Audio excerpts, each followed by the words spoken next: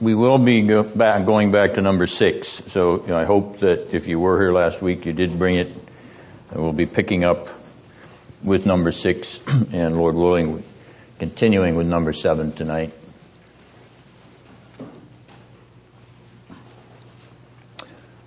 All right, well, it looks like you are ready, and so if you are ready, I am ready. Let's pray.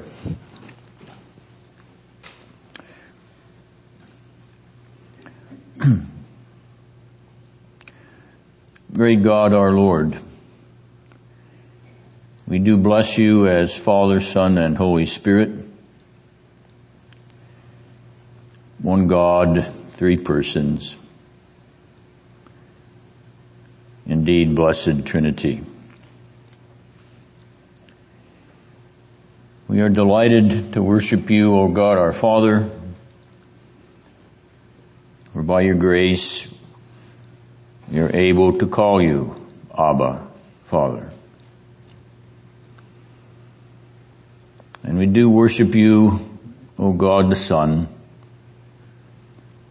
for by your marvelous condescension and incarnation,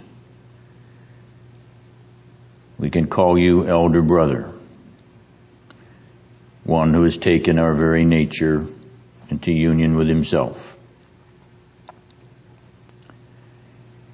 And we magnify you, O blessed Spirit of God, you who are the Spirit of the breath of life in us, the new life, the regenerate life of the grace of heaven. In your triune essence and triune personhood, we thank you that you have disclosed yourself to us in a way that we can grasp, however feebly, how great you are, how magnificent you are in yourself, in your relationship with one another, and in your revelation of yourself to sinners such as we are.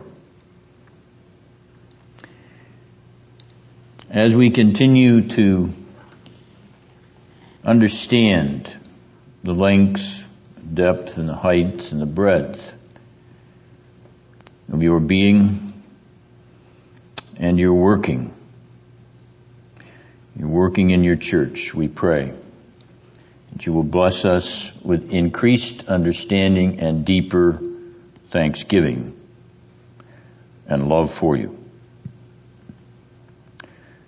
And we ask this praying in the name of him who is at the midpoint of Trinity, the one who is at the center of the triune Godhead,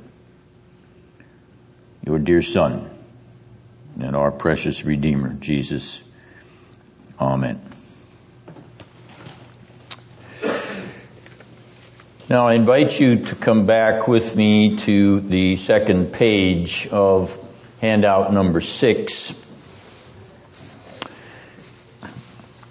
where at the bottom of that page, after the confessional excerpts, we have a note on the rhetorical question in verse 5, a rhetorical question which receives an understood, no, he did not ever address any of the angels like this, where we ask, did God ever address any of the angels as an essential son? That is, in accordance with verse 3, one who was stamped with the imprint of his nature, his very being. When we say essential son, that is a son of essence, a son of like essence, co-essential. And our answer is no, he did not ever address an angel in that way. Well, did he ever address an angel as begotten of the Father? And again, The answer is no, he did not. No angel is described as begotten of the Father. And third, to perfect and make extremely precise what we've said in number 2, did God ever address an angel as eternally begotten of the Father, or as an eternally begotten Son? And the echo, once again, is in the negative. No, he did not. From this passage, then, and its context, we note that there is no attribution of sonship to an angelic being in terms of essential godness or deity. There is no attribution of begottenness to an angelic being as one begotten of God the Father, nor is there any suggestion that an angelic being was eternally begotten or the only begotten eternal Son of the Father. Those negatives then are an underscoring of the positive. The Son is the very stamp and imprint of God's nature. He is begotten of the Father. He is eternally begotten of the Father. He is the only eternally begotten Son of the Father. And those unique qualities to the Son underscore his essential deity as well as his distinct personality. Now, some of you have commented to me privately, and it's perfectly all right what you have suggested, that our discussion of this section has on occasion been very deep, pretty high and challenging, and I admit that this is a challenging part of God's Word, and it has been plumbed by those in the history of the church in order to understand the depths of its riches. But it may be simply expressed in terms of the unity of the divine essence and the distinction of the divine persons. For when we are told that the Son in verse 3 is the stamp of God's nature, the imprint of His substance, we are talking about the Son participating in the unity of the divine essence. We're not going to leave out the Holy Spirit, though He is not the specific focus of this section of this epistle. Nonetheless, the Father, the Son, the Holy Spirit are one God, one essential, substantial deity. They are not three gods. They are one. And so we talk about the unity of essence, and the Son of the Father shares the essential unity of the Father. He has a unity of essence with the Father and the Holy Spirit. Now, at the same time, there is a personal distinction. The Father and the Son address one another, intercommunicate with one another, relate to one another. This is the relational category of the persons of the Godhead. These are distinct personal relations. The Father alone is Father. He is not the Son. He is not the Holy Spirit. The Son alone is Son. He is not the Father or the Holy Spirit. The Holy Spirit alone is Holy Spirit. He is not the Father or the Son. These are distinct relational or personal qualities. Now we can say that they are incommunicable because, as we said, the Father is not the Son, nor is He the Holy Spirit. So He does not communicate His fatherhood to the Son or to the Holy Spirit. The Son's incommunicable property is to be Son. He is not the Father or the Holy Spirit. That is His incommunicable. He does not communicate that personal quality.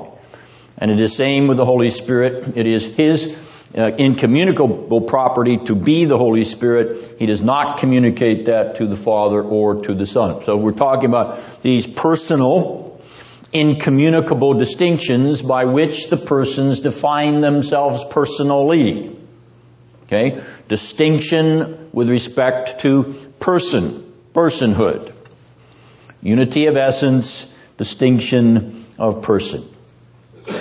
Having said that, then we want to balance those two statements by noting that the distinction of personality is not a division of the persons, not a separation of the persons. If they are one substantial or essential being, if they are one godness of God, okay, then if we distinguish them in such a way as to separate them from their unity, from their essential unity, then we would have three gods. The doctrine of the Trinity is not a doctrine of three gods. It is a doctrine of three persons in one God. So very simply, the Son of God is God, as God the Father is God, as God the Holy Spirit is God. But these three persons are one God, distinct in personality but not separate in essentiality, in substantiality, in essence, in godness. Now, this underscores the deity of the Son of God, the deity of Christ. If He is essential God, then He is God of gods. That notion of the deity of Christ must be extremely precious to us as Christian believers. It is God, God the Son, who is our Savior. We could not be saved by an angel. No angel could redeem us. We could not be saved by any creature, no matter how good such a creature would be. We could never be saved by another created being.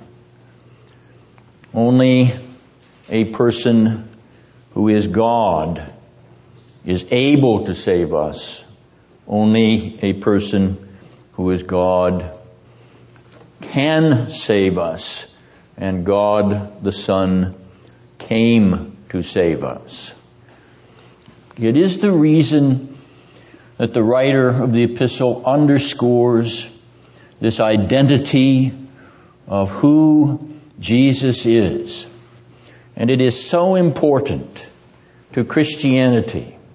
Christianity that comes out of the understanding of what the Bible teaches about who Jesus of Nazareth is. It is so important to us because, as you see, our salvation hangs upon it. We may get very excited about the Protestant Reformation and the doctrine of justification by faith alone, and we should. And we will celebrate that here next Friday night, a week from tomorrow, by looking at the unknown Reformation in Eastern Europe at 7:30. You're all invited and welcome to come and to bring any of your friends or members of your church who might be interested. So we celebrate the Reformation every year in this seminary and open that celebration to the community. And we are delighted to reemphasize once again the way of salvation that the Apostle Paul declares: justification through faith alone, because it's by Christ alone, because it's through grace alone. And yet, if it is not by the Jesus who is God, then it is of no weight. It is useless. You see, more important than the doctrine of justification by faith alone is whose faith we are looking to for that justification. If He is a saint, if He is the Virgin Mary, if that Savior is some other creature, we are of all men most hopeless, and that was Luther's agony. But if He is God, that He can save to the uttermost all who place their trust in Him. This is the very simple reduction of this discussion of the deity of the Son and His participation in the essential Godhead. It is reduced to this simplicity because without a Jesus of Nazareth who is very God, there is no salvation or redemption, no release from damnation or the weight of our sins, none whatsoever for you or for me or for any other sinner in this world. The person who saves is the saving person. You see it. The person. He must be God to save. And so the Savior is the second person of the Godhead. We hold those two in the intimacy of our faith and hope, our confidence, our love, our devotion is deepened and enriched by this very simple truth. And yet we realize in its simplicity how profoundly deep it is. And as we penetrate its depths, so we are plumbing the depths of the relationship between God the Father, God the Son, and God the Holy Spirit, and the relationship between the Godhead and our redemption. Who is our Redeemer? He is Jesus, who is God, who is ontological deity. There's the fancy word, but you see, we've said He's God in a fancy way. And as the church struggles to articulate that and to place limits around it so heresy will not break down those definitions and characteristics. So we will not become Jehovah's Witnesses and think that the Son of God is a creature and that that's fine and dandy. No, it's not fine and dandy. A creature can't save. So, with the richness of this, which may leave you gasping at certain parts and groping, please come back to this very basic and fundamental and simple truth of the New Testament gospel. Jesus of Nazareth is, as Thomas says in John 20:28, your Lord and your God. And only He could save you from your sins. Only an eternal person could save you from an eternal punishment. Only an eternal person could deliver you from an eternal punishment. Now, we have suggested that there is a narrative paradigm here. We have outlined it very simply in terms of the narrative parabola. That is, the Son of God comes out of eternity, comes into time, and returns to eternity at His ascension and glorification. This narrative drama is a drama into which the writer is inviting you. The writer of Hebrews is using this pilgrimage or sojourn motif. Here, the sojourn of the Son of God, particularly in verses 2, 3, and 4 of this first chapter. He's using that sojourn motif as the background for the theme of this epistle, this theme of a letter to the Hebrews, the pilgrims of the New Testament age. And they are anticipated in their journey, in their pilgrimage, by the pioneer and perfecter of the sojourn, as he is described by the author in chapter 12.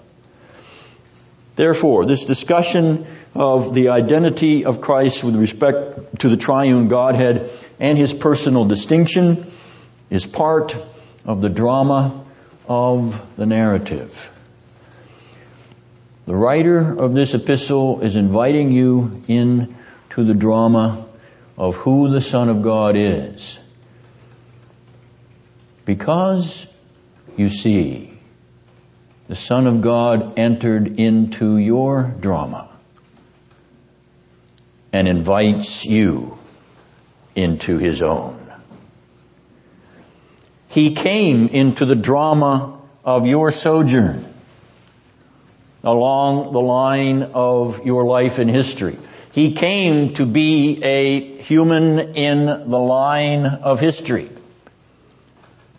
And he did that so that you could be a part of his drama in glory. He has undertaken his pilgrimage so that you can pilgrim with him. United to his sojourn, you too can come into the drama of the eschaton, the drama of the eschatological kingdom of God.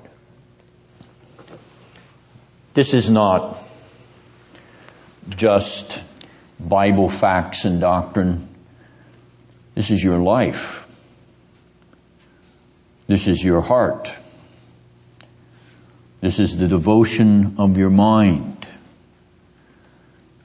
This is your eternal hope, because an eternal person came to give it to you.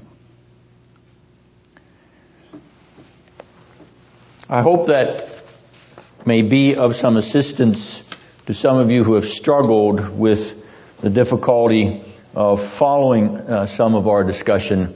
I hope that, so to speak, kind of condensing it down in this way will enable you to grasp with more delight the riches that are here. And when you recite the creeds, when you recite the Apostles' Creed, the Nicene Creed, when you read the creeds, these statements that we have printed in this handout number 6, when you read them, then your understanding is deepened. When you read the Scriptures and you read particularly the Gospel of John, and he talks about the Father and himself, and he talks about all that the Father has, he has, that this will enrich your understanding of the words on that text in those verses. And as you go through the entire New Testament and see reflections on who Christ is, what his identity is, that will be deepened by what you have learned from Hebrews chapter 1. Are there any comments or questions you may have before we go on to verse 6?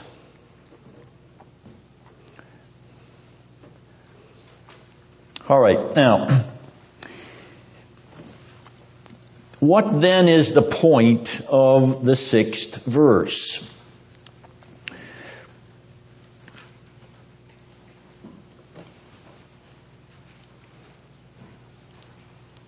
Let all the angels of God worship him. Why bring up that passage?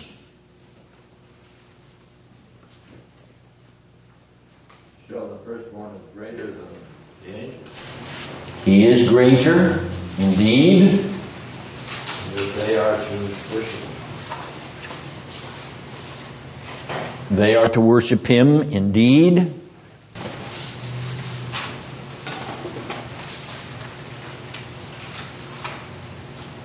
Art, you have something on the tip of your tongue or the end of your finger. And also it shows that he is God, because only God can be worshipped. Very good. Very good. Verse 6 is there in order to underscore the fact that the Son is God. Back to verse 3, he's the very imprint, the stamp of his nature and being. That cannot be said of the angels because they worship him. They are creatures. He is not. So back to you, Art. If the angels, as creatures, are worshiping the Son, and he is a creature, hypothetically, okay, what are they doing?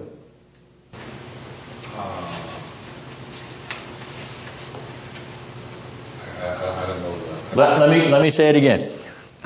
If the angels as creatures are worshiping the Son, and the Son, let's say the Jehovah's Witnesses are right, the Son of God is a creature, and the Son of God is a creature, the angels are worshiping him, what are they doing? It's idolatry. Yes, they're breaking the first commandment. They are guilty of idolatry. If Thomas in John 20:28, when he says, my Lord and my God, if he is adoring Jesus as a mere man. Now when I say mere, M-E-R-E, okay? What do I mean? This is the Mary Magdalene Jesus Christ Superstar mirror. Bill, you smiled. Why did you smile? You know what's behind that? I'm not recommending Jesus Christ Superstar, but it was so flagrant. Kristen, what's she doing? She falls in love with him. And she calls him what? I've never seen it. Just a man. He's a man. He's only a man. He's nothing but a man. That's her song in Jesus Christ Superstar. Okay? So, he's a mere man. He's only a man. Okay? Now, I'm not commending it to you, but you don't have to see it, watch it, or even listen to it. You can read the lyrics. You can understand why it was such a counterculture hit when it exploded in the 60s. Because it was, in fact, the gospel according to Albert Schweitzer in popular rock opera form. The historical Jesus reduced to the level of you and me, just another human being, and a sinful human being at that. All right, so mere man means he's only a man. So if Thomas, in saying my Lord and my God, is adoring Jesus of Nazareth as a mere man, then he is guilty of idolatry, even as this verse indicates that if the angels who are creatures are worshiping a creature, then they are guilty of idolatry too. The fact that they are worshiping him, as Art said so well, is a testimony to the fact that he is not a creature. He is distinct from the creature. He is distinct and separate from the creature. He is no creature. He is very God of very God. All right, now to the definition of the term, or the meaning of the term firstborn. There are two possibilities for the meaning of this Greek word. The first is that it refers to rank. It does not refer to time. It is not a temporal designation. It is a designation of precedence. Rank taking precedence over all other creatures. If that be the nuance that the writer is using here, then it is a synonym to the word he uses in verse 3. That is, that he has been made heir of all things. The heir takes precedence over all that he inherits. He has the highest rank in that relationship. Consequently, since the Son of God in verse 2 is defined as the creator of all things, then as the firstborn of all creation, he has the precedence or the highest rank over all those things that he has created. You notice that I say having created them, then he is outside creation himself. To create, he is not a creator, which is an indirect defense of his deity once again, which of course is not under suspicion here by our author. Therefore, the term firstborn cannot refer to him having a creaturely or temporal status. Cannot. Absolutely impossible.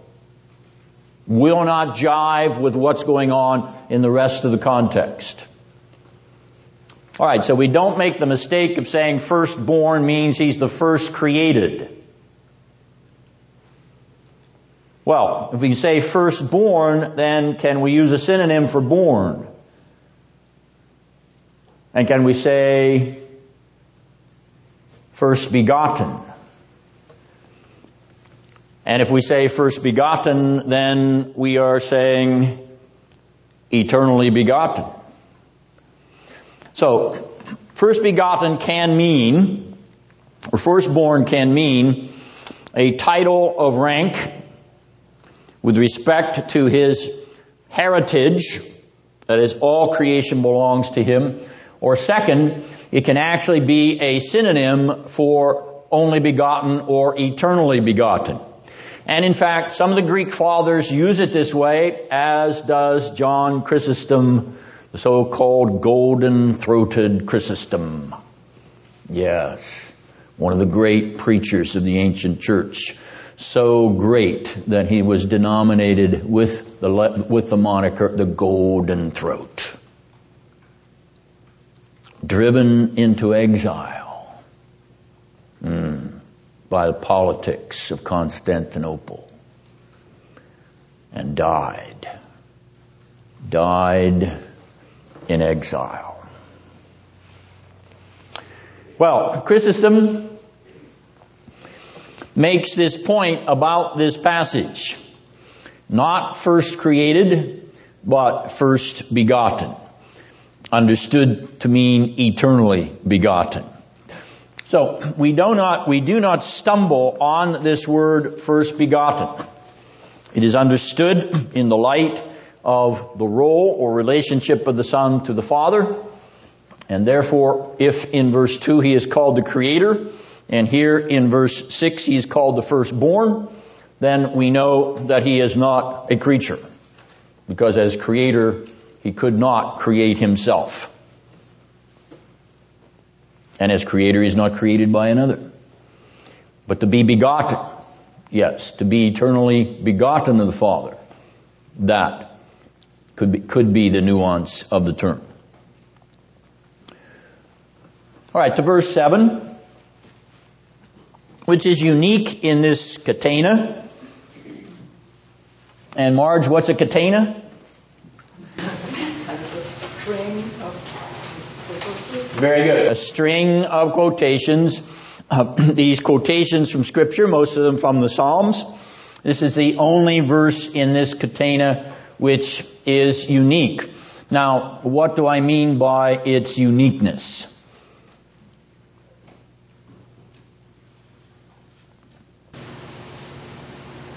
The clue is what is or who is being discussed. The angels. And as you look at every other verse, in verses 5 to 14, it is the angels and the Son, or the Son and not the angels. The Son is in every other verse except verse 7. Only the angels are featured here in verse 7. It is unique in that regard. He makes his angels wind and his ministers flame of fire. He makes. They are creatures. They are created beings. They are made. Notice the Son is not in that verse. As if the writer completely removes him from the category of what is made. He is the maker, verse 2. He is not made, verse 7. Now I won't push that too far. But the point is the fact that this is a unique verse in the context and the name of the Son does not appear in it. Is it because the author is trying to shield the Son from any suggestion of being a creature, being made? Possibly. Possible. Verse 8. What do you see is distinctive here?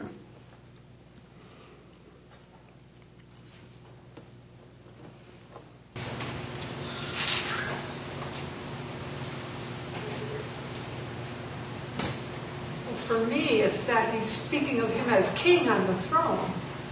Okay. Anybody see anything else? Okay, sees a kind of kingly or royal enthronement. Obviously, the mention of the throne there would support that. Does anybody see anything else that is distinctive? Mary? It looks like God is speaking about his Son, to his Son. And what does he call him? God. He calls him God, yes. Notice that in verse 8a, the Son is the one that's under discussion, and he is addressed in the next line as, O God. Now, that is a vocative. Okay, that is a vocative. Now, the vocative case is translated in English usually with "O somebody," and in this case, "O God." So that's the vocative form as we bring it out in English translation. But the vocative is the case of direct address. Direct address. Oh, Pete. See, vocative, direct address to Pete. Okay? So when we call people with that, we even say it, Mike, where are you going? Okay? It's a vocative. Okay? Now, the grammar here is on the side of this, though I admit that there is a possible a translational issue here. But I think that the vocative reading is the accurate reading, and so I'm going to treat it that way. But I want to underscore, you see, if the Father is directly addressing the Son, this is a vocative, and He says, O God, Thy throne is forever. You have here then an explicit declaration of the deity of the Son of God. The Son is equated with the God who is addressed. And therefore, all Unitarians who reduce this first chapter of Hebrews to a creaturehood of the Son of God are not reading the text correctly, including Jehovah's Witnesses. So how do they wiggle around it?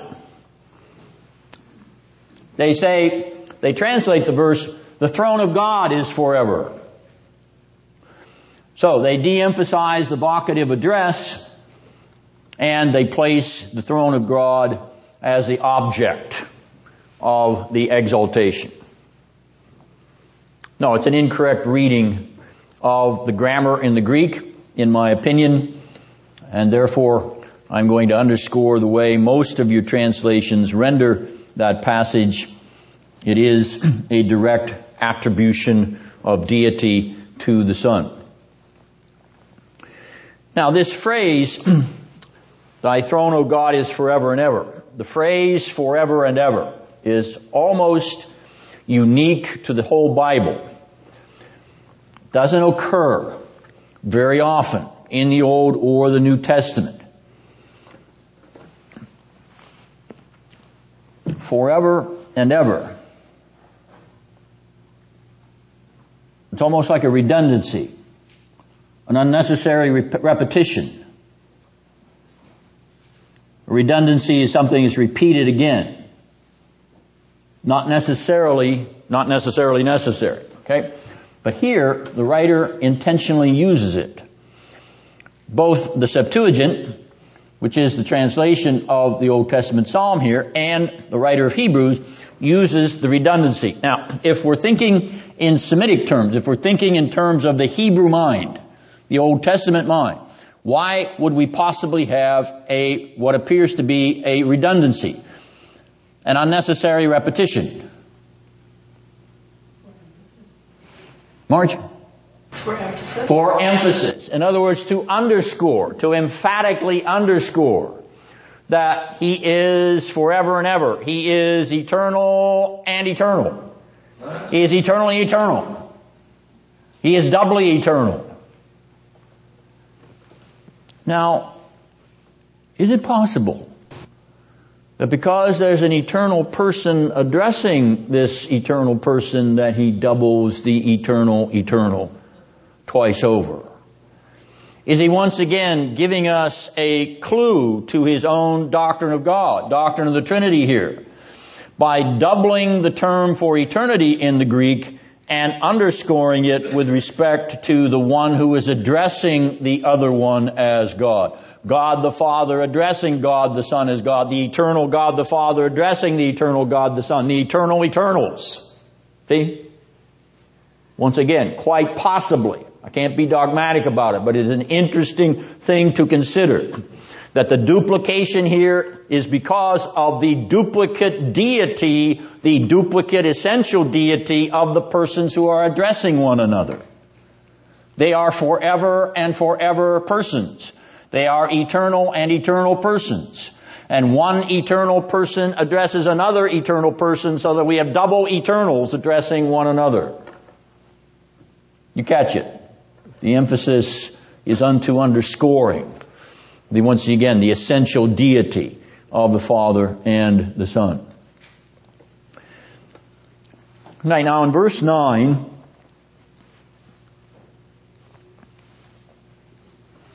We have le mot crochet again.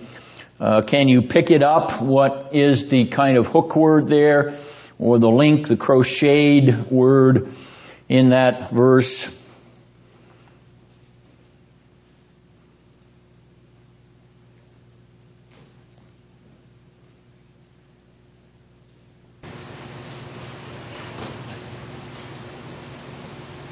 Righteous and righteous. Pardon? Righteous and righteous. Righteousness does appear. That's true. One other one? Yes. Thy what? Thy who? Thy God? Yes, notice God is linked in 8 and 9.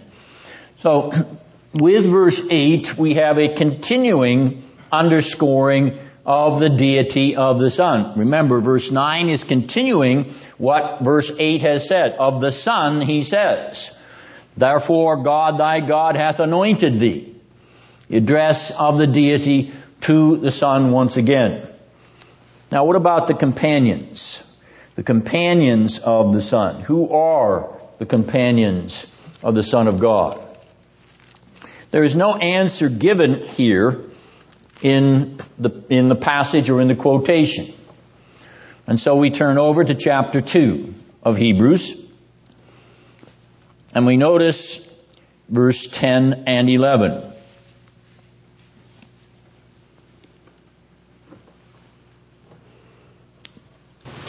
And the author answers the question of who the companions of the Son are.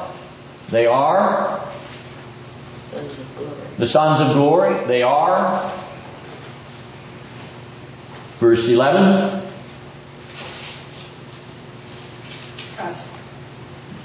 Us. Believers. we are called what? Christians. Brethren. Brethren. All right? Now, it's generic. Okay? It's brethren, which includes sistern. And it's sons, which includes daughters. In other words, it's not exclusive to male-only figures. The companions of the Lord are the sons and daughters of glory. They are the brothers and sisters in Christ. These are the companions whom he is bringing along with him and giving the oil of gladness to. Now, in that 9th verse, he is described as one who loves righteousness. The Son of God not only loves righteousness, he incarnates righteousness. He lives its virtue. He lives the righteousness of God. He lives the righteousness of righteousness. He lives it out in this incarnation, in this historical arena. Why does he live out righteousness? Why does he incarnate righteousness? Why is righteousness his delight? Because he's a good person. And we like good people. We're attracted to good persons. So we're attracted to Jesus because he's a good person. Is that the reason that he loves righteousness? Well, he loves it because God his Father loves it. That's one thing for sure. But he loves righteousness to incarnate righteousness, to live righteousness. Remember, he lives perfectly righteous. Never unrighteousness in his life. Never, ever. Not in thought, word, and deed. He lives righteousness. And he does it not only to glorify his Father, but he does it to cover our unrighteousness. Have you ever lived righteously for 1 second? Perfectly righteously for 1 second? No, you see, and to answer that question honestly, you realize what Luther faced. He realized the agony and the inadequacy of his life in relationship to that question. I am not righteous. I am not perfectly righteous in any one instant of my life. Never. Because there's always something wrong. Maybe it's in my thinking. Maybe it's in my attitude. Maybe it's in my emotions. Maybe it's in my behavior. But I'm never perfectly righteous as God Himself is perfectly righteous. Remember, the standard of righteousness is God's perfection. No unrighteousness in God Himself. Can you say that about yourself? No, you can't say it about yourself. You know it. Therefore, you bear with you in every moment of your life unrighteousness. So what does Jesus come to do in living righteousness? He comes to do something for you.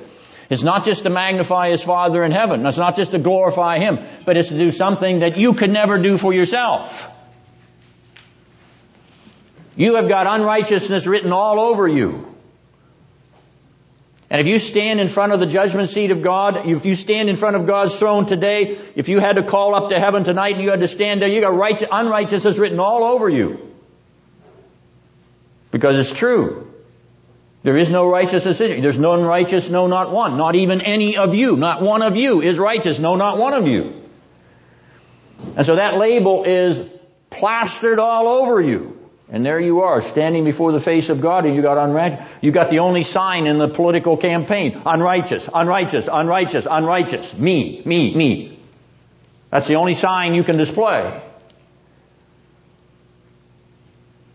And Jesus comes from out of His seat, and He steps down, and He puts righteousness over unrighteousness. He covers unrighteousness on you and on your sign with His righteousness.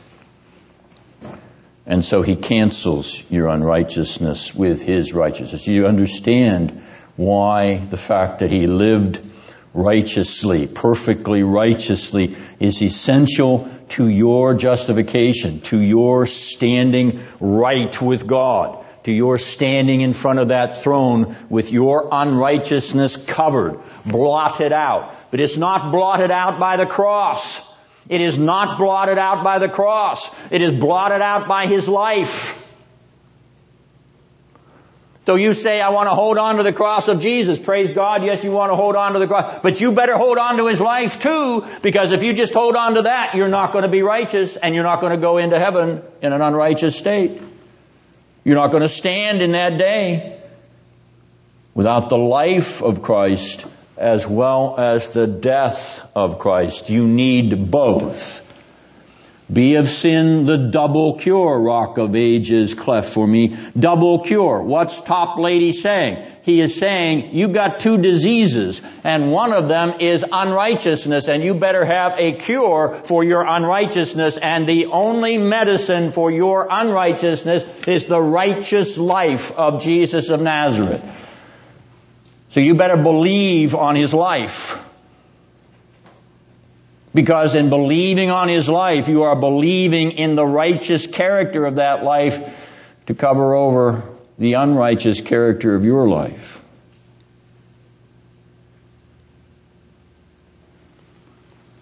And yes, He hates anomia. That's a Greek word, anomia. David, what does it mean?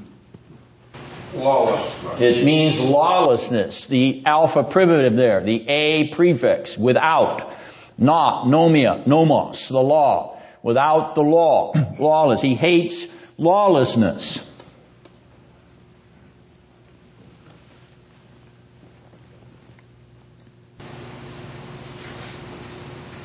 And He hates it by embodying its very curse.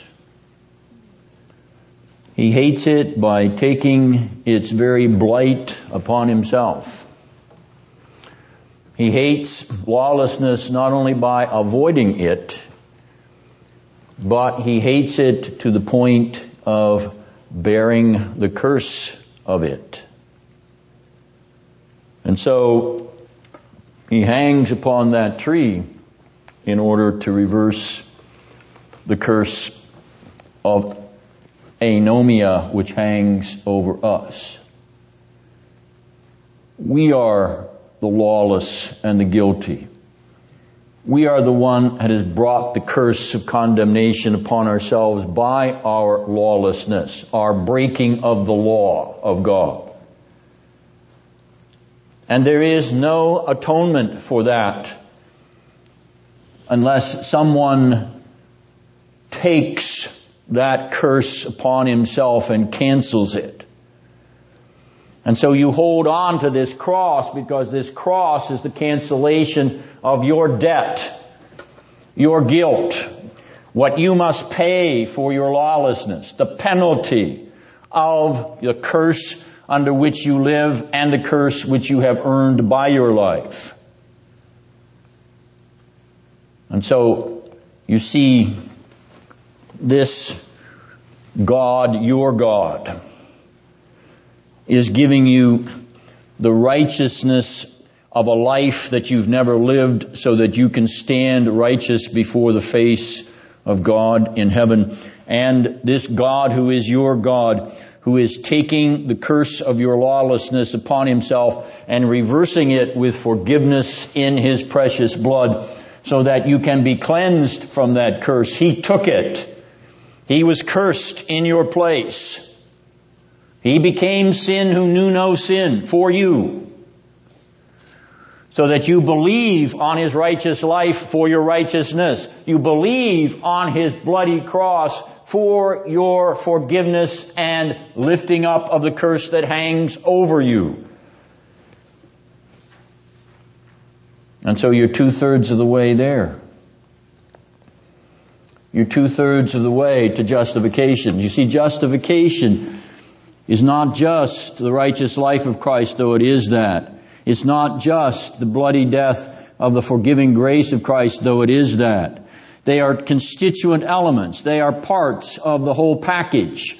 The real Christmas present has 3 small beauties wrapped up inside it. And the first beauty in that bigger package is righteousness tied up with the robe of Christ's ribbon. And the smaller package beside it is the blood red package, stained with the blood of the cross because it cleanses you from the curse of your lawlessness. And yet there is one final treasure in that large package of justification. And that treasure is Romans 4:25. He was raised for your justification. Because in his resurrection, you see, he's justified. In his resurrection, he's vindicated. In his resurrection, he is declared right with God.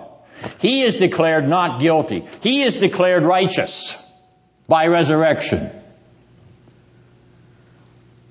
And so in your justification by faith in Christ alone, you take his life for your righteousness. You take his death for your forgiveness. You take his resurrection for your victory. And now you have the whole package. Be of sin the triple cure. Be of sin the triple cure. A more holistic biblical doctrine of justification does not stop at the forgiveness of sin. Oh, modern evangelicalism gets the cross of Jesus as the forgiveness of sin, and that's our justification. They equate the blood of the cross with forgiveness of sins equals justification. No. It's only a third of the story. You want the whole story, don't you? You want the rest of the story, don't you? You want the whole enchilada, don't you? You don't want just the jalapeno on the side. You want the whole thing, don't you? And so you want the whole life of Christ for your justification, because there's your righteousness. And you want the whole death of Christ for your justification, for there's your forgiveness. And you want the whole resurrection of Christ for your justification, because there's your victory. You want the whole Christmas package, because you want every one of the 3 little presents inside the big box for your justification.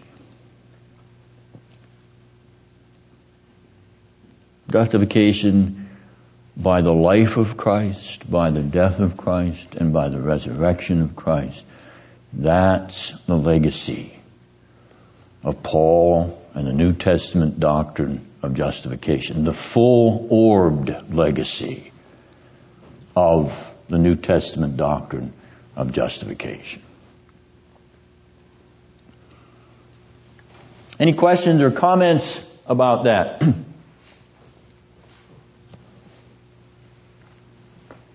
Scott? Is it possible that something you're saying about the resurrection is implied here in verse 8, since your throne, O God, will last forever and ever, might be even have a reference to the resurrection throne of the Son as being a righteous kingdom as a result of his having loved righteousness and hating wickedness in his life, and therefore being exalted above his companions? Not impossible.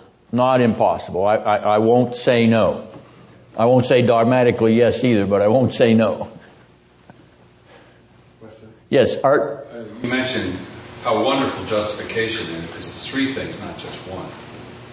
What about a naysayer who would say, well, look how wonderful it is, because we not only have justification, but we have victory too. So that sounds pretty wonderful too. Yeah, the victory comes in the justification in terms of the resurrection component of justification. I'm not suggesting that justification has to be added up with these three components. I'm simply saying that there is an aspect of justification that comes to you as a result of the full-orbed work of Christ. You want the whole work of Christ for your justification because you want the whole Christ for your justification. He lived for you to be justified. He died for you to be justified. He rose again for you to be justified. That is the whole story of justification in the New Testament Scriptures. So, in your faith, in your prayers, you thank God for the justifying righteous life of Christ. You thank God for the bloody atoning death of Christ. You thank God for the victorious resurrection of Christ because you're thanking God for your justification in Christ through His life, death, and resurrection. You enrich your prayers, you see. You enrich your adoration. You enrich your understanding of what it means for you to stand right with God. When he says, by this one sacrifice you've been made perfect forever, or he has made perfect forever those who are being made holy. That one sacrifice then includes all these aspects, is what you're saying. The sacrifice in relationship to sanctification is a different emphasis than the sacrifice with respect to justification. When he says, by this one sacrifice he has made perfect forever, I'm assuming that's justification there. No, He's making perfect in holiness. That could be called what John Murray might call his definitive doctrine of sanctification. But it's like He has made perfect forever those who are being made holy. Yes. So that being made perfect forever has already happened, and those who are being sanctified now is a continual thing, it sounds like. Yes, but when you understand what he's saying there in relationship to the progress of sanctification, he's saying, even as Christ Himself has been perfectly sanctified, so you have been perfectly sanctified in Him. Now, it doesn't stop the ongoing process of sanctification, and this is a somewhat debated topic, but nonetheless, there is a profundity here that needs to be weighed. And that's the reason I mentioned John Murray's doctrine of definitive sanctification, which I'm not completely sold on, but nonetheless I think it is worth considering, and that verse that you point out is one verse that suggests it. However, I want to keep justification and sanctification distinct categories. He's not talking about justification in that passage. He's talking about sanctification. That's my point. I want to keep those categories distinct. Justification is a forensic category. Sanctification is a renovative category. Okay? Forensic, you stand declared right. Renovative, you are being changed and transformed. Those are two different processes in the plan of salvation.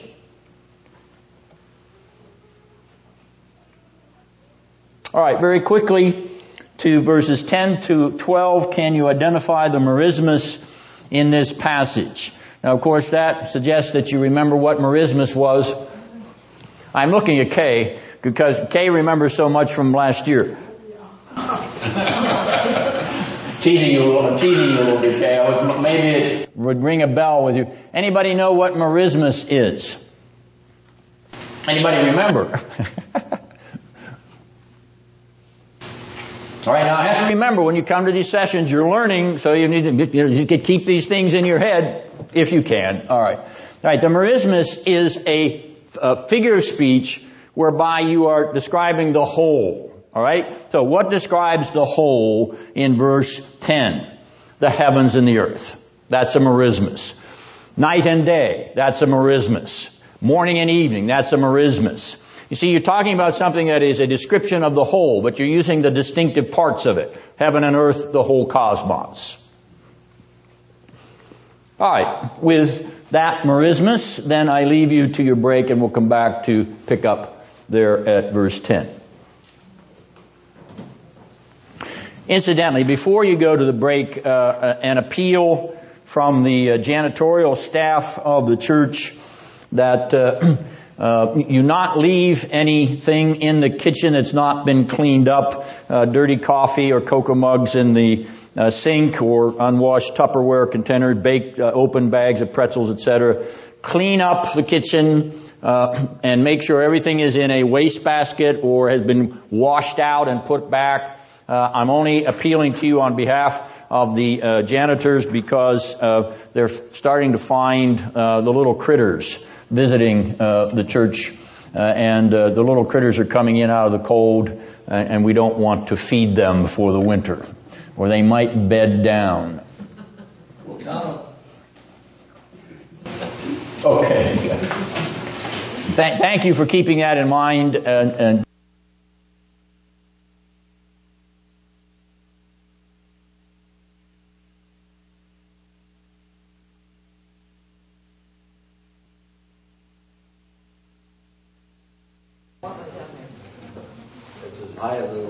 thank you.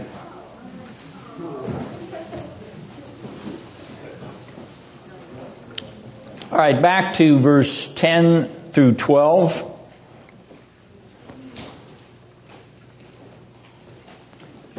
As we see the kind of holistic merismus with earth and heavens in verse 10, notice the relationship between 10a and 12d. What do you see there?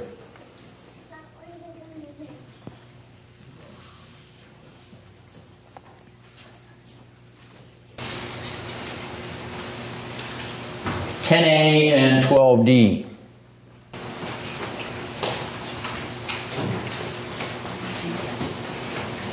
In the beginning and shall not have an end. Good.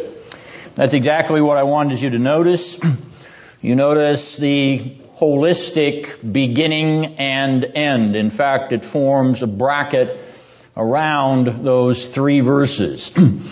So we're entering into a discussion of creation and consummation. The beginning and the end.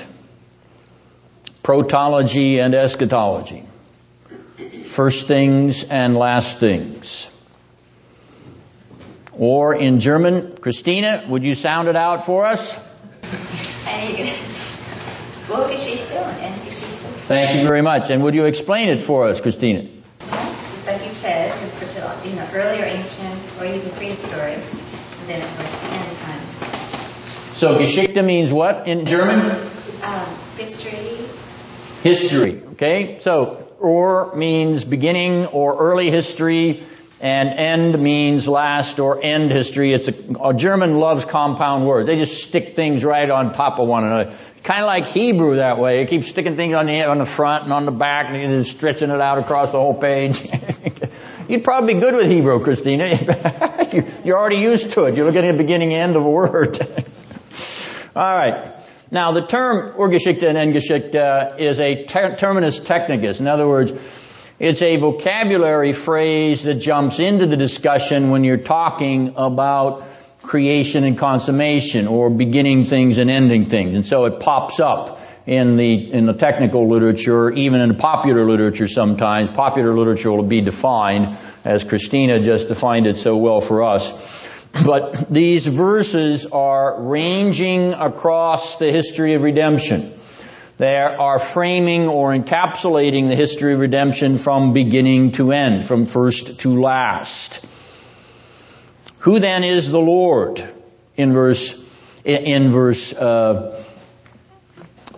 I lost there in verse 10. Who is the Lord? What's the antecedent of the Lord? Thou. Thou? It's the Son. The Son in verse 8. So we're going back up to verse 8 because we're still talking about the same person who is designated in verse 8 as God in verse 8 and 9 and now as Lord. The honorific term of exalted Lord, which belongs to Christ as Son and as God. Once again, underscoring the deity of the Lord Jesus Christ, Son of God. But we have a contrast here. In between the framework, in the beginning and the end, that which does not perish. The contrast between the eternality of the Son, who is Lord and God, and the temporality of creation, which begins and ends. For eternality of the deity of the Son, who is God and Lord, eternality has no beginning and no end. Therefore, embedded within this section of these quotations is a theological implication of the distinction between the Lord, God, the Son, and the created order again. Now, not so much the angels per se as that which is in heaven and earth. And verses 11 and 12 are going to expand upon this. So we're going to look at those in more detail with, once again, a note on the crocheted words, the hooked words. What terms do you see that are linked together or hooked together, knitted together like a piece of crochet? What terms do you see there? Anyone? Garments. That is the hook term.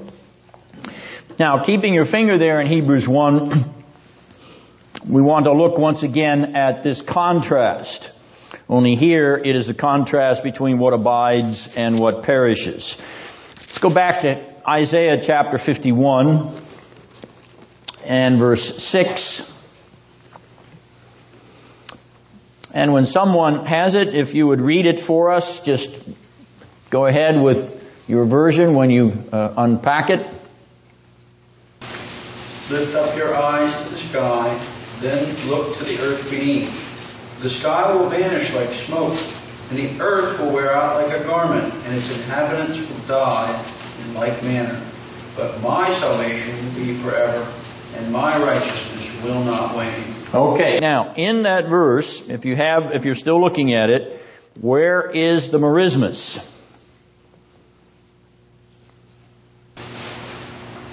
Sky and earth. The sky and the earth. Now the word for sky in the New American Standard is in the Hebrew shamayim. What does shamayim mean, Mr. Sanborn? Heavens. Heavens. So it's actually in the Hebrew the heavens.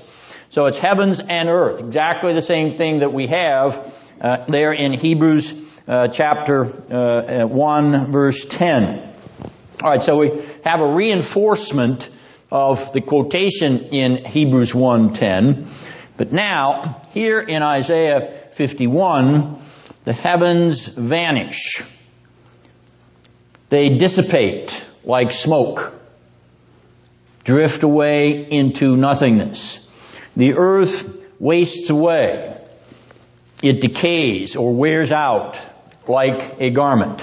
It crumbles once again into nothingness. What then abides? When the merismus fades away, dissipates, decays, what abides? What remains? It is that which is antecedent to what decays and passes away. It is that which precedes the material creation. That abides. Obviously, God himself abides. He remains. The creation, the material creation, is not to be identified with God. We are not pantheists. There is a distinction between who he is and what he makes. And there is a distinction between the endurance of who he is and what he makes. What he makes does not endure forever unless he grants it immortality. So, when the sky and the earth, the heavens and the earth pass away, then what abides is God and his arena. For it was God and his arena which preceded the creation of what passed away in the first place. He is before the heavens and the earth in the beginning. Keep in mind that what is there in God's own purview, what is there in God's own arena, precedes the creation of the sky, the heavens, and the earth. All right, now to come back to chapter 1 of Hebrews. The material creation, notice the language here, passes away, perishes, does not abide, because it does not remain the same. Right, now the writer of Hebrews gives an exegesis of what he's talking about here. Turn over to chapter 12. Exegesis means he's going to explain or expand upon what he's talking about here from the Psalter. He's going to expand upon it in verses 26 and 27 of the 12th chapter.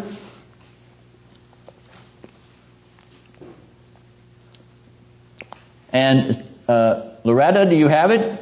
Which verse? 26 and 27 of chapter 12. Okay. Thank you. At that time his voice shook the earth, but now he has promised, once more I will shake not only the earth, but also the heavens. The words once more indicate the removing of what can be shaken, that is, created things, so that what cannot be shaken may remain. Notice the contrast there. What is going to be shaken, what is going to be removed are created things. And they are going to be removed so that what cannot be shaken will remain. That which abides will remain. Well, what abides? That which takes precedence, that which is prior to the created arena. That is what will remain. All right, so notice, coming back to chapter 1, is contrastive balance between that which will perish and that which will not perish. In other words, it's imperishable. That which will become old and that which will not become old because it remains the same. It is eternal. The contrastive balance between that which may be changed as contrasted with that which may not be changed. In other words, that which may not be changed is immutable. Using the beginning and ending of our author's discussion of the relationship of the created order to the eschatological order, the created order to the ontological order, this relationship which he describes using the Psalter in chapter 1 and which he uses describing the book of Haggai, using the book of Haggai in chapter 12. That relationship is the contrast between the created, which is shaken and disappears, perishes, becomes old, is changed. It is changed into nothingness. It is dissolved in a fervent heat, as Peter says in his epistle. So that what abides, what cannot be shaken, the things that are not created, may remain. That which remains is that which is eschatological, permanently, abidingly, eternally eschatological. Now, the contrast once again falls down upon the glory of the Son, who is a part of this imperishable, eternal, immutable arena, because he is himself eternal, immutable, imperishable. He is a part of that dimension. He comes out of that dimension. He goes back into that dimension. He takes into union with his eternal nature, a divine nature, but he glorifies that human nature so that it becomes subject to His divine nature in that dimension. That's what a spiritual body is. A spiritual body is not a ghostly Casper the Friendly Ghost body. A spiritual body is a body which is perfectly subject to the Holy Spirit in the eschatological arena, the arena of the perfect and pure Spirit. That's what a spiritual body is. That's what Paul's talking about in 1 Corinthians 15. He's not talking about a wispy, invisible spiritual body. He's talking about your flesh being raised up completely perfect and subject to the Holy Ghost. And that can only take place here. But your whole person, body, soul, your whole person will be completely, perfectly subjected to the Spirit, a spiritual body. Any questions or comments? The nature of your resurrection body, precisely like the nature of Christ's resurrection body. It enters into glory as a perfectly spiritual resurrection body, because even His body, in His glorified state, is perfectly subject to the Holy Spirit, to the domain of the Spirit. So that Paul can make that astounding statement in 2 Corinthians 3, the Lord is the Spirit. Whoa, there goes our doctrine of the Trinity. No. He is talking about the majesty of this glorification of the Son of God in terms of His human nature in union with His divine nature. All right, now we reach in verse 13 the zenith of the catena, because we have the repetition of the rhetorical question. We pointed out this structural frame when we began work on verses 5 to 14. You will notice once again that verse 13a is a duplication of verse 5a. Almost the very same order of words. The 5 Greek words that are part of that quotation in verse 5 are part of the quotation once again in verse 13a. But having bracketed this string of pearls through verses 5 to 13, he adds the climax. He adds the quote from Psalm 110. Why? Because this psalm climaxes, brings us to the zenith of the argument. This psalm indicates the surpassing enthronement glory of the Son of God and His triumph over all His enemies who become His footstool. Not just His dignity as the Son of the Father, not just His precedence as the first begotten, not just His superiority to the angels, but the fact that He is the reigning King of heaven and His enemies are crushed under His feet. He is the trampling warrior of glory, and He shall subdue all His enemies and crush them under His feet as He will crush the head of that serpent. So, why Psalm 110? Not only because out of the session, the sitting at the right hand, which reprises the comment in verse 3, not only the session at the right hand of glory, but the triumphant and victorious session over the enemies of that arena, the enemies of God and His kingdom. From the most quoted passage in the whole New Testament. Psalm 110 verse 1 is the most quoted verse from the Old Testament in the New Testament. 22 times it is cited in the New Testament scriptures. 5 of those 21 times are in this epistle to the Hebrews. It is a crucial psalm for the exultant glorification of the royal Son of God, who is God, who is Lord, and when he sits to crush his enemies under his feet, his enemies will grovel at his feet and acknowledging him Lord and God before they are sent packing to everlasting damnation. They will confess it. They will hate it as they confess it. But they will declare that he is whom he is. The devils have already done that. The demons have already said to Jesus, have you come to torment us before our time? They know who he is. The devil is a better theologian. He's a better Trinitarian theologian than you or I will ever be.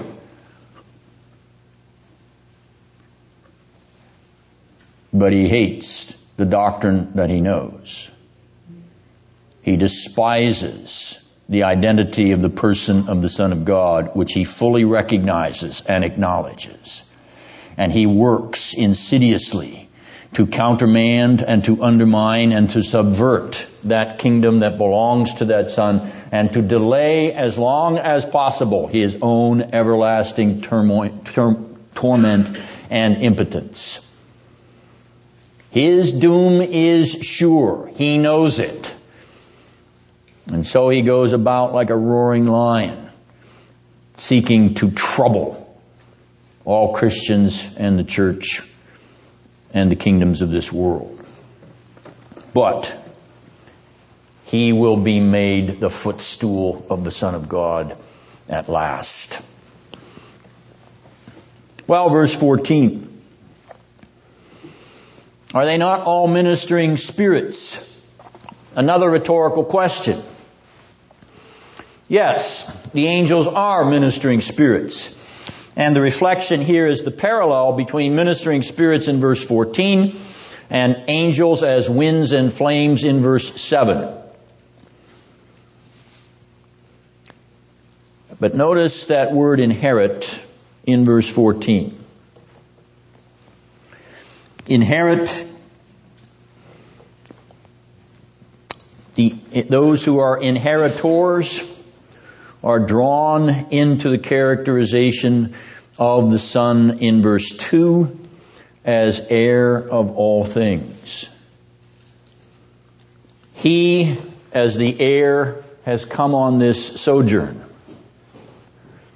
this pilgrimage, and has drawn those who are to inherit from his journey, have drawn them into his narrative.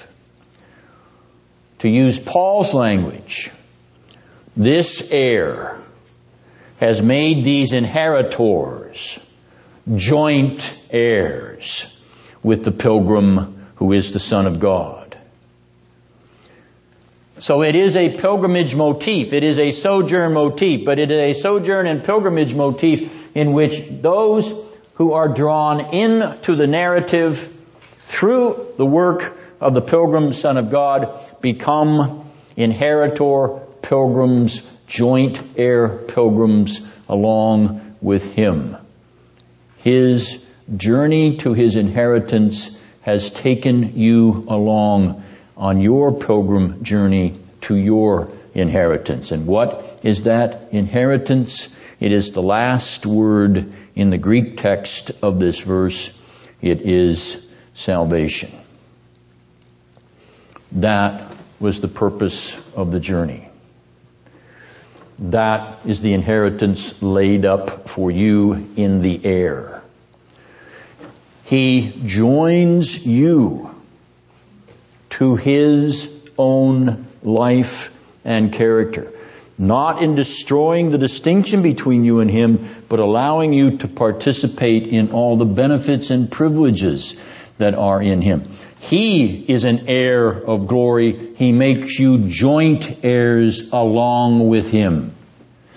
He has received an inheritance because he has completed this narrative journey. He gives you that inheritance as a gift. Now there is laid up for you an eternal weight of glory as it has been laid up for him. Do you see the identification paradigm here in this narrative drama? He comes to sojourn and be pilgrim on your behalf so that your pilgrim sojourn will be joined to His own. He wants you to be together with Him in all the blessed facets of the richness of His work. And here, His work of being the sojourning heir of the kingdom of heaven, the sojourning inheritor of the kingdom of heaven, so that you can be heirs, inheritors, and joint heirs of the kingdom of heaven together with Him. Now, the stinger at the end of this chapter, the last word at the end of this chapter, in the Greek as well as in some of your English translation, the last word is salvation. And that word is foreshadowing the next section of this epistle. Because that very same word, salvation, appears in verse 3 of chapter 2. How shall we escape if we neglect so great a salvation? Another rhetorical question. The rhetorical question in chapter 14 ends with salvation. The next rhetorical question in the epistle in chapter 2 verse 3 centers on salvation. What's our author doing with this stinger at the end of chapter 1 and picking it up midway into the opening of chapter 3? He's foreshadowing what is the heart of this narrative drama. It is your salvation. How shall you escape if you neglect it? This heir who has brought it to you and given it to you as a legacy, if you neglect it, how shall you inherit it? All right, so we're poised to take a look now at chapter 2 in the time that's remaining this evening. If you have any questions about chapter 1, or any questions about any of the things we covered there since the break.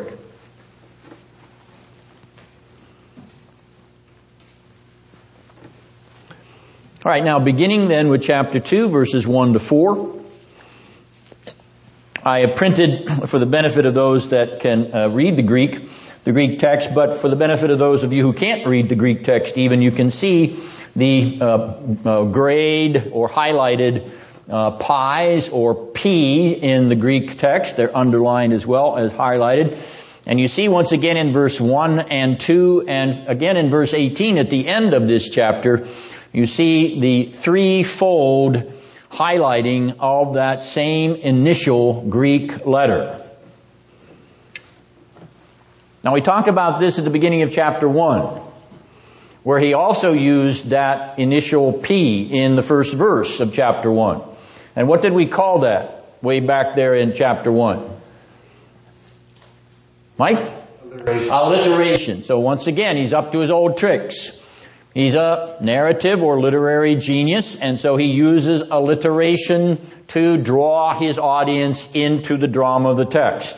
So the 3P style here in verse 1 of chapter 2, verse 2 of chapter 2, verse 18 of chapter 2 is not just simply accidental.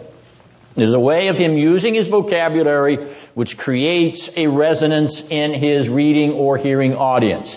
It's a kind of clue to a pattern that he is attempting to describe, to a structure that he is laying down. Now, he uses a word in verse 3 that he will duplicate in chapter 12. That word is the word escape. How shall we escape? Notice, in this context, in verse 3, how shall we escape in relationship to what has been spoken? We're talking once again about revelation. This takes us back to chapter 1. The revelation that has come in these eschatological days, these last days through the Son. So, how shall we escape if we neglect the spoken revelation? Now turn over to chapter 12 for a minute. And look at verse 25. Sarah, if you have it, would you read it for us? Just verse 25. Thank you. See to it that you do not refuse him who speaks. If they did not escape when they refused him who warned them on earth, how much less will we if we turn away from him who warns us from heaven? How shall we escape? Okay. Notice him who is speaking. Again, speaking is the revelatory vector. Once again, talking about revelation, and we will not escape if we neglect it or refuse it. Now, there is a suggestion that the occurrence of this pattern, namely escape from by ignoring the revelation, that which has been spoken by revelation, there is a suggestion that this forms a kind of macro structure to the whole letter.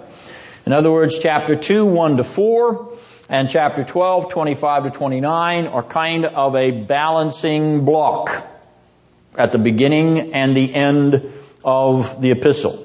One chapter in and one chapter from the end. One chapter in from the beginning, one chapter from the end.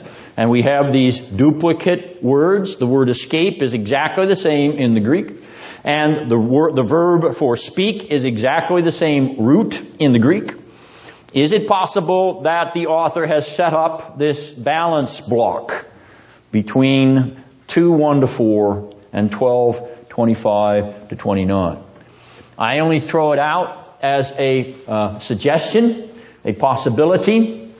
It is an interesting duplication. Is it fraught with more theological significance than that? I'm not prepared to say that at this point. I only observe it.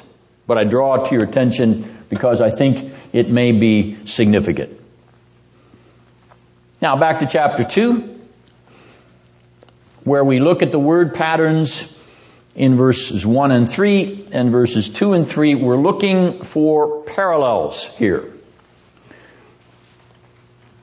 Now this work of kind of hunting up these parallels or looking for these markers is not just idle banter. And I mean, it's not just me wasting time with mental gymnastics. The use of these patterns is in the text.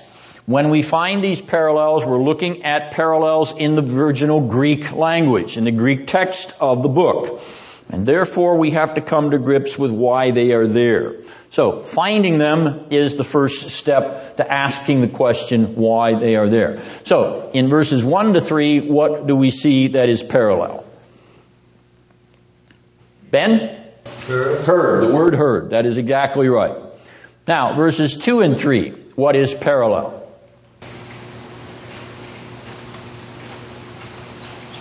Spoken is there. Anything else, Ben? It's a little harder to see in your English translation because it's not translated the same in all versions, but there is a word there that is actually the same in the Greek text. Do any of you have an English translation in which there is a word in verse 2 after spoken, which is the same as a word after spoken in verse 3?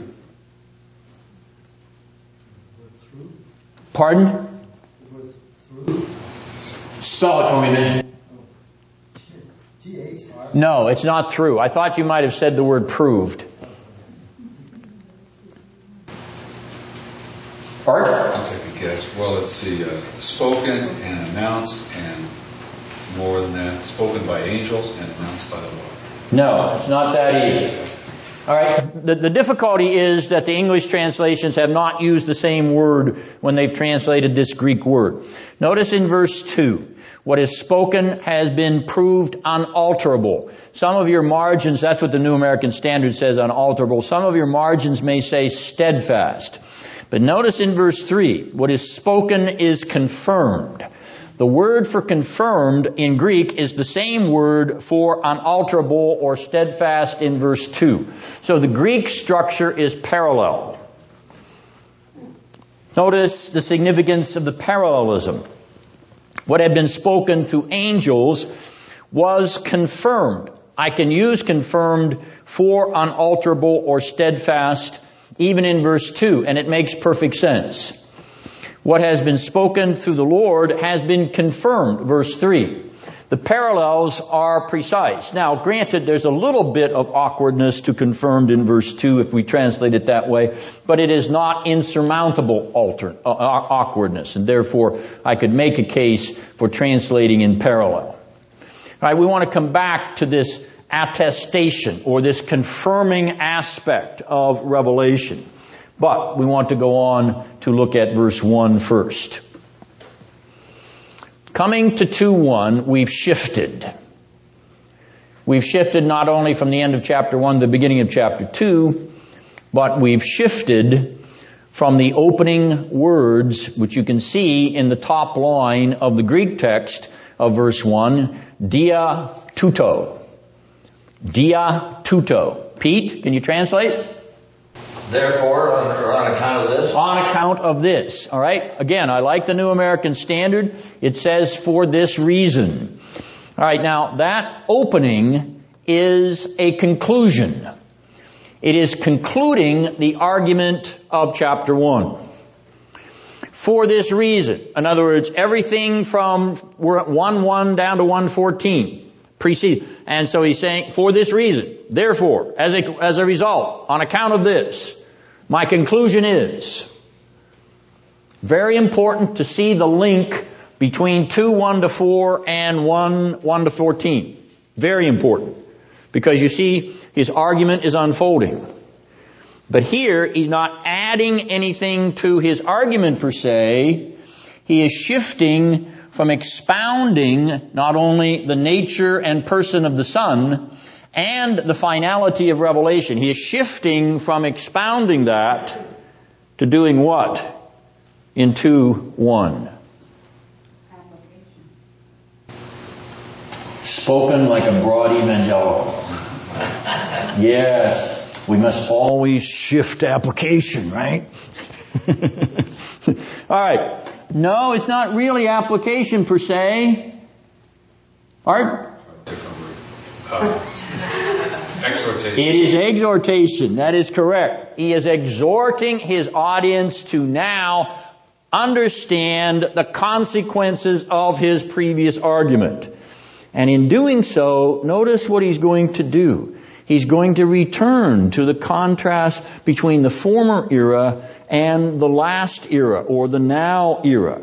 All right, now I'm not sneering at that word application. Well, not really, but most of you who know my history of discussion of this term understand that when I hear application, I hear Immanuel Kant. Now that may surprise you, because Immanuel Kant is a bad guy. Immanuel Kant is the father of the German Enlightenment. He's the father of German liberalism. And I'm saying that application comes out of German liberalism and Kantianism? Yes, it does.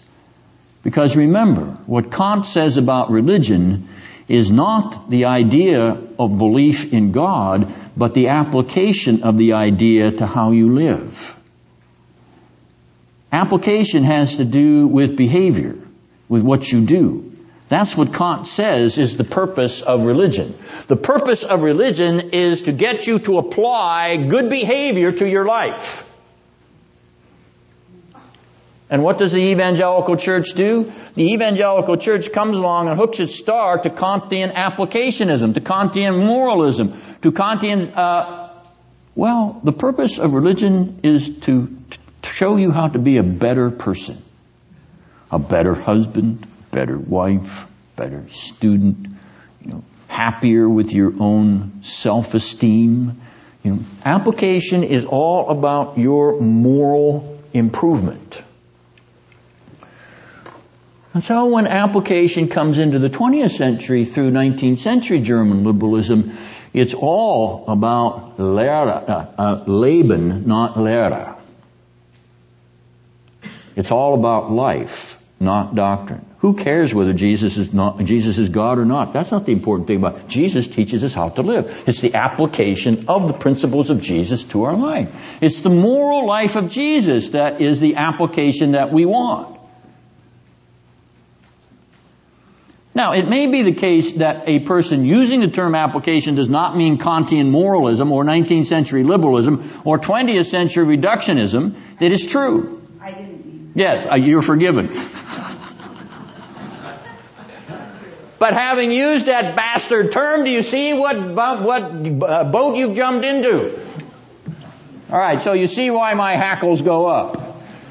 It is not because there's something evil in the word itself, but it's what it carries with it. It is the freight behind the term. Understand that when you use that term, you have immediately jumped into the Enlightenment camp, whether you know it or not. Whether you know it or not. That's exactly what you have done. And so, instead of the word application, we can start with Art's word exhortation, because this is hortatory subjunctive type of language here in the Greek text anyway, so that is exhortive language. But let's take a better, more excellent way to describing this relationship between explaining the text of Scripture and participating in the drama of the text which was explained. Let's take a more excellent way.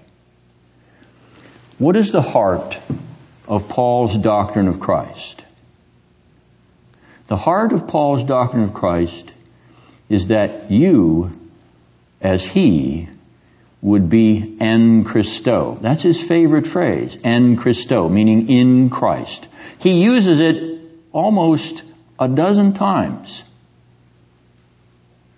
That you would be in Christ. What does it mean for you to be in Christ? It means for you to be identified with Christ Jesus. It means for you to be united to his life, death, and resurrection. It means for you to participate in his benefits. Now, isn't that a richer word than application? Doesn't that carry a lot more drama and poignancy to your soul than application? Particularly when applicationism is moralism. It's trying to get you to behave in a particular way. That's the reason topical sermons are so popular. They want to get you to behave in a moral way. So moving away from that term application is moving into a richer identification. The application is your life in Christ in the text. Your participation in the life of Christ in the text. Your identification, your union with the life of Christ in the text. That will send you home singing. That will send you home praising God that you were with Jesus today when you walked out of his church. Because you were reminded, you were sweetened, you were enriched in your identity with Christ. And now, do you ask yourself, when you've been reminded of your identity with Christ, how shall I then live? Do you ask yourself that? How shall I then live? You know the answer to that. The Holy Spirit has given you the answer to that. You shall live, walk, and behave godly in Christ Jesus. So, my hackles go up when I hear the term because of the freight that's behind it, and I would like to divert the discussion away from the term to something that is in the text, because you won't find the word application in the Bible. It's not there. If you've got an English Bible that translates a Hebrew or Greek word by application, it's because they have used a secondary meaning, a contemporary meaning, to communicate dynamic equivalence to you. But it is not in the book. What is in the book? Union with Christ. Participating in the grace of God in Christ Jesus. Being joined to the life of heaven. That's the language that is in the New Testament. So let's be real biblical fundamentalists. We're not going to use a word that's not in the Bible. We're not going to talk about application. We're going to talk about participating and being united to Christ. That's what we're going to talk about. Praise God. We're biblical fundies. All right. I won't take any questions or comments about that. Because I am dogmatic about it. Unless you didn't perceive that. But please understand, there is a whole philosophical history. There's a whole philosophical 200 years of tradition behind this word application. It's there. You may not be aware of it, but it is there. It is there from Immanuel Kant to George Friedrich Hegel to Soren Kierkegaard to Rudolf Bultmann to Sartre, Camus, Ennui to Ludwig Wittgenstein. It's there. It's there in every modern post-Enlightenment philosopher and theologian. Those people are heretics. They're unorthodox. Why do I want to use a term of vocabulary that they have perfected to express what religion is all about? Religion is all about application of ethics, moral behavior to your life. I don't think that's what the Bible's saying. All right. Now, we've gone to exhortation now, and it's underscored by that word must. The absolute necessity of his exhortation to his audience. Pay close attention to what I am saying. Why? Because the Son is superior to the angels, verses 5 to 14 of chapter 1. Why? Because the revelation that has been given through the Son is the last self-disclosure of God to His people in history of redemption, chapter 1, verses 1 to 4. Chapter 2, verses 1 to 4 are parallel in many ways to chapter 1, verses 1 to 4. This exhortation is parallel to the exordium in chapter 1. And the danger is drifting away. This is a very graphic Greek word. The Greek word here for drift away is the picture of a boat drifting from its moorings. Just slowly, gradually drifting out to sea, drifting out into the lake, abandoning its tie down. So, what was this drift? He's exhorting them not to drift what is going on in this community. So we're back to the issue of the crisis in the audience of his readers that we addressed at the opening of this series. One thing we do know from chapter 10, verse 25, that they are drifting away from worship. They are forsaking the assembling of themselves together. They are starting to drift away from regular worship with the body of believers. Every one of us pastors watches that with sadness as we observe people drifting away from worship. And when we go to talk to them about what is happening and find a receptive heart, then we praise God that they can be brought back to the moorings and to their regular worship style. But when we find defiance, when we find no response, our hearts grieve and break, for we cannot understand why a person would ebb away from the household of faith and from the word of life. Why will you die? Why will you cut yourself off from the bread of life? Why will you starve yourself? Why will you thirst yourself to death by not feeding upon the preaching of the word and the fellowship of the saints? Why are you drifting?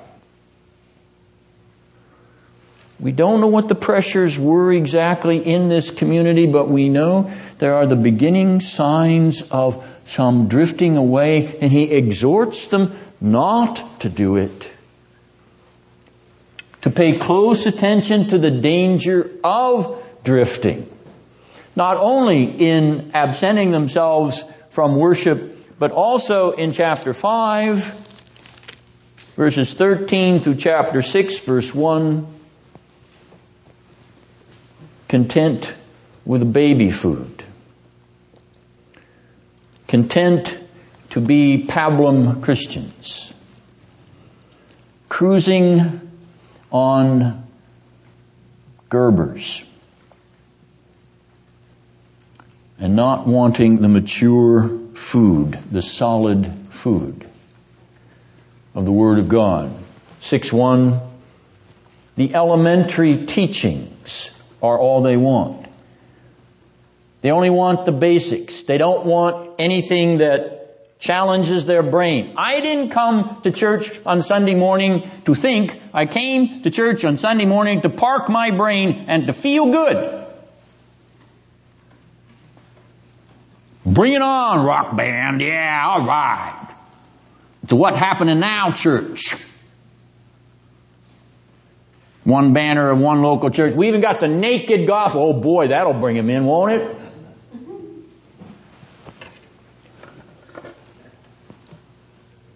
If it weren't so blasphemous and ridiculous, attaching salacious language to the gospel, you wonder what these people are thinking. Well, you know what they're thinking. They've been down to a marketing campaign. They've got somebody who has told them that what you have to do is have this groovy advertising campaign to identify with your contemporary audience who are watching naked bodies on their television screens and computers all the time. So you might as well talk about a naked gospel, right? Why not? Get in with the culture.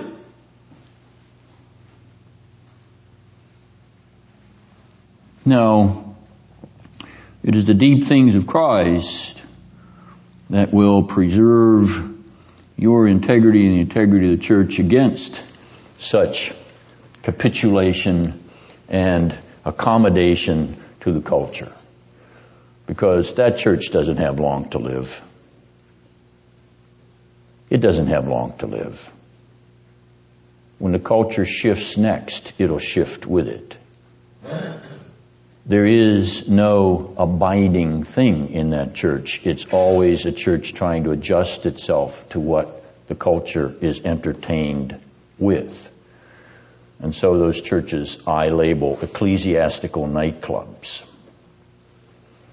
They are simply advertising drinks and happy hour under the rubric of the gospel. Sorry, no sale. It won't last. Well, there's something else that's going on in this church, which may be a reason for him suggesting that they beware not to drift, and it's in chapter 10. We've already referred to this in our earlier studies. Verses 31 to 34 are suggesting that this congregation, this community, may be discouraged by the persecution that has come upon it, and they're now getting a little weary. Because they're tired and they're a little bit fatigued, they're starting to be in danger of drifting off. They don't want to put up the good fight anymore. It's too difficult. Surely, like myself, you have felt that way as you watch the CBS Evening News,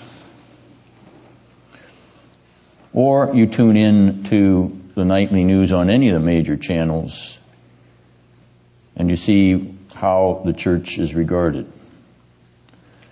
Or you pick up a copy of the Seattle Times, that evangelical news daily,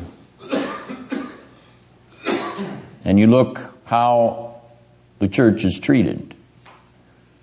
Or the New York Times, or the Washington Post, or the Los Angeles Times, or any of the major newspapers in this country, let alone the New Yorker, the Atlantic Monthly, all of the buzz media publications. And you begin to wonder, is it worth it?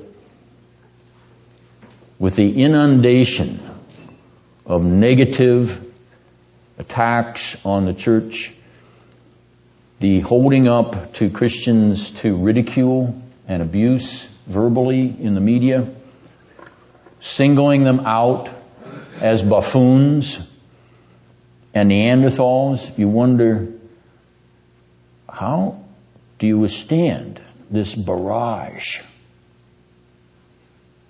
Well, turn off the news. Do what I did in 1965 when Walter Cronkite started becoming the greatest ally of the Viet Cong on CBS Evening News and promoting the VC against our dying boys and the killing fields. Did Walter Cronkite take responsibility for the 3 million South Vietnamese who were murdered by the Viet Cong in 1975 and following? Did he stand up and say, I was in part responsible for that because of the climate I created in this country for the anti-Vietnam War movement, and betrayed the boys and women that we sent over there to fight that battle in order to stop communism from killing 3 million people in South Vietnam?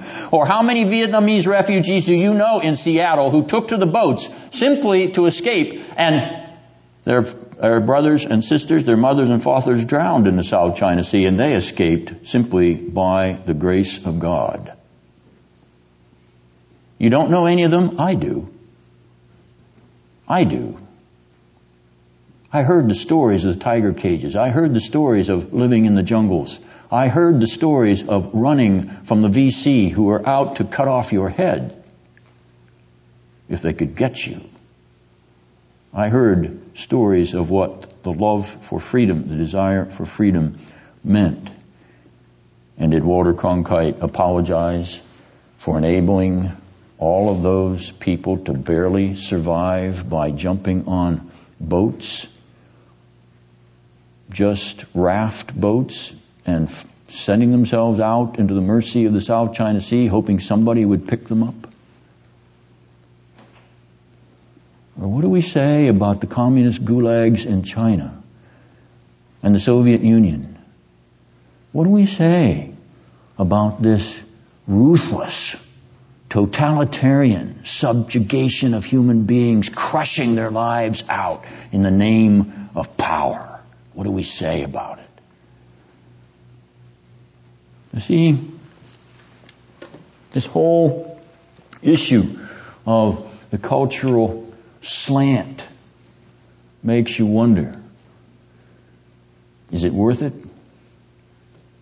Have you seen the accounts on the internet this week of the oppressed Christians in Iraq and in Iran and in the United Arab Emirates crying out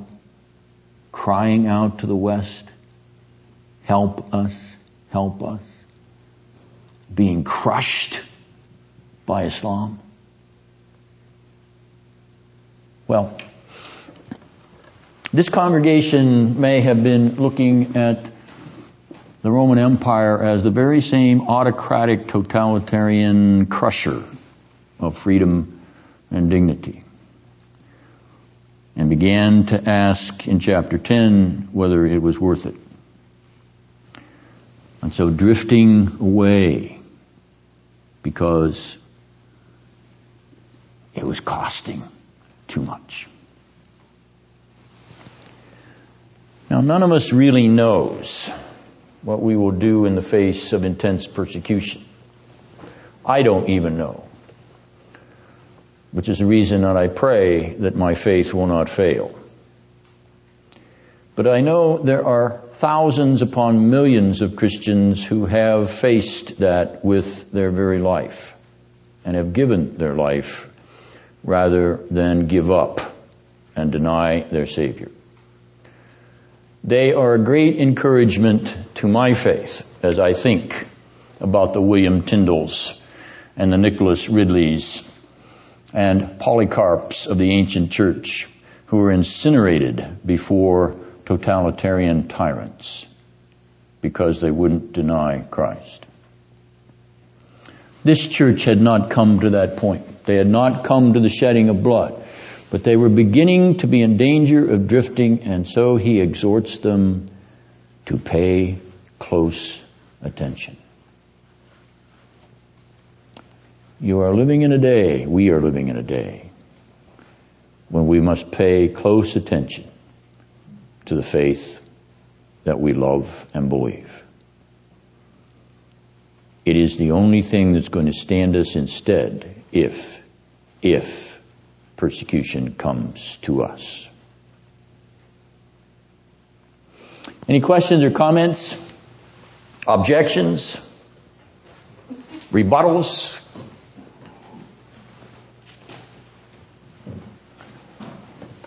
I am an optimistic amillennialist. Believe it or not, because the gates of hell will not prevail. David. I understand that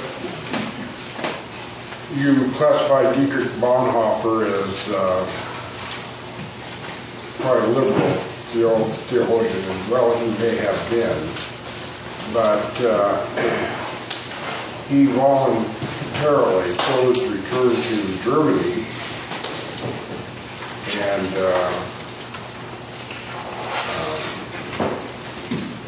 church had just collapsed in the face of Nazism. And he was part of the conspiracy to get rid of Hitler. So I like asking my father-in-law, who was quite pacifist in his orientation, whether he thought that Dietrich Bonhoeffer could be doing the will of God by trying to get rid of Hitler. It's just something I like to comment. Yes, on Bonhoeffer, please don't leave. Dietrich Bonhoeffer made a heroic stand. That I commend. But Dietrich Bonhoeffer is the John the Baptist to a theological movement. Kristen, what is it? God is dead. Dietrich Bonhoeffer is the John the Baptist to the death of God theology that was extremely popular in the 1960s. He wrote in his letters and papers from prison about religionless Christianity. Religionless Christianity. From the beginning of his theological and philosophical career in the 1920s, he rejected all orthodoxy. All orthodoxy.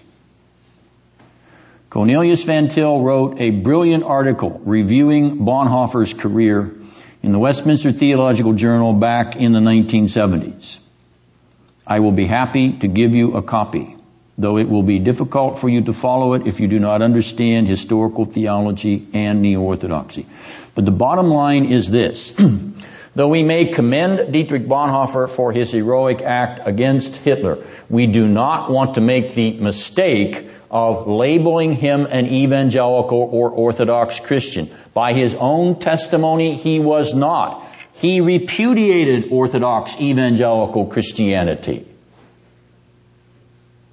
So please do not be tempted by the current interest in Bonhoeffer from evangelicals who are simply blind to what I lived through in the 60s when Bonhoeffer was the patron saint of Thomas J.J. Altizer, Gabriel Vahanian, and Paul Van Buren, the Death of God theologians from 1960 to 1970. I heard them lecture. I heard them tout their hero. I know what Bonhoeffer wrote because I spent 2 years writing papers in seminary and reading what he wrote. And when Van Til's article was published, I said, where was this when I needed it? He completely unmasks him. But he uses his own primary writings to quote him so that when you're done, you understand Bonhoeffer is a heroic pagan. A heroic pagan. All right, now, I want you to understand that because many of you will walk into a evangelical Christian family bookstore and you see Cost of Discipleship on the shelf and you read through that book and it talks about cheap grace and all that kind of stuff. You think he's talking about orthodoxy. He's not talking about orthodoxy at all. Not at all. He's changed the vocabulary. He's used the words and changed their meaning, which is what neo-orthodoxy and all neo-orthodox theology does. Which is the reason that you have to be trained to read it and understand it. So come to seminary, sit through Sanborn's classes in systematic theology, sit through the history of biblical theology course. We'll train you how to read it a little bit. We won't make you experts, but we'll at least alert you to the fact that you're not going to be snookered by these people that use orthodox vocabulary but are card-carrying liberals and worse. So yes, Bonhoeffer, a hero in that one regard, but definitely an anti-hero with respect to historic Orthodox biblical Christianity. He never would have accepted the label. Don't you give it to him. Enough said. Good night.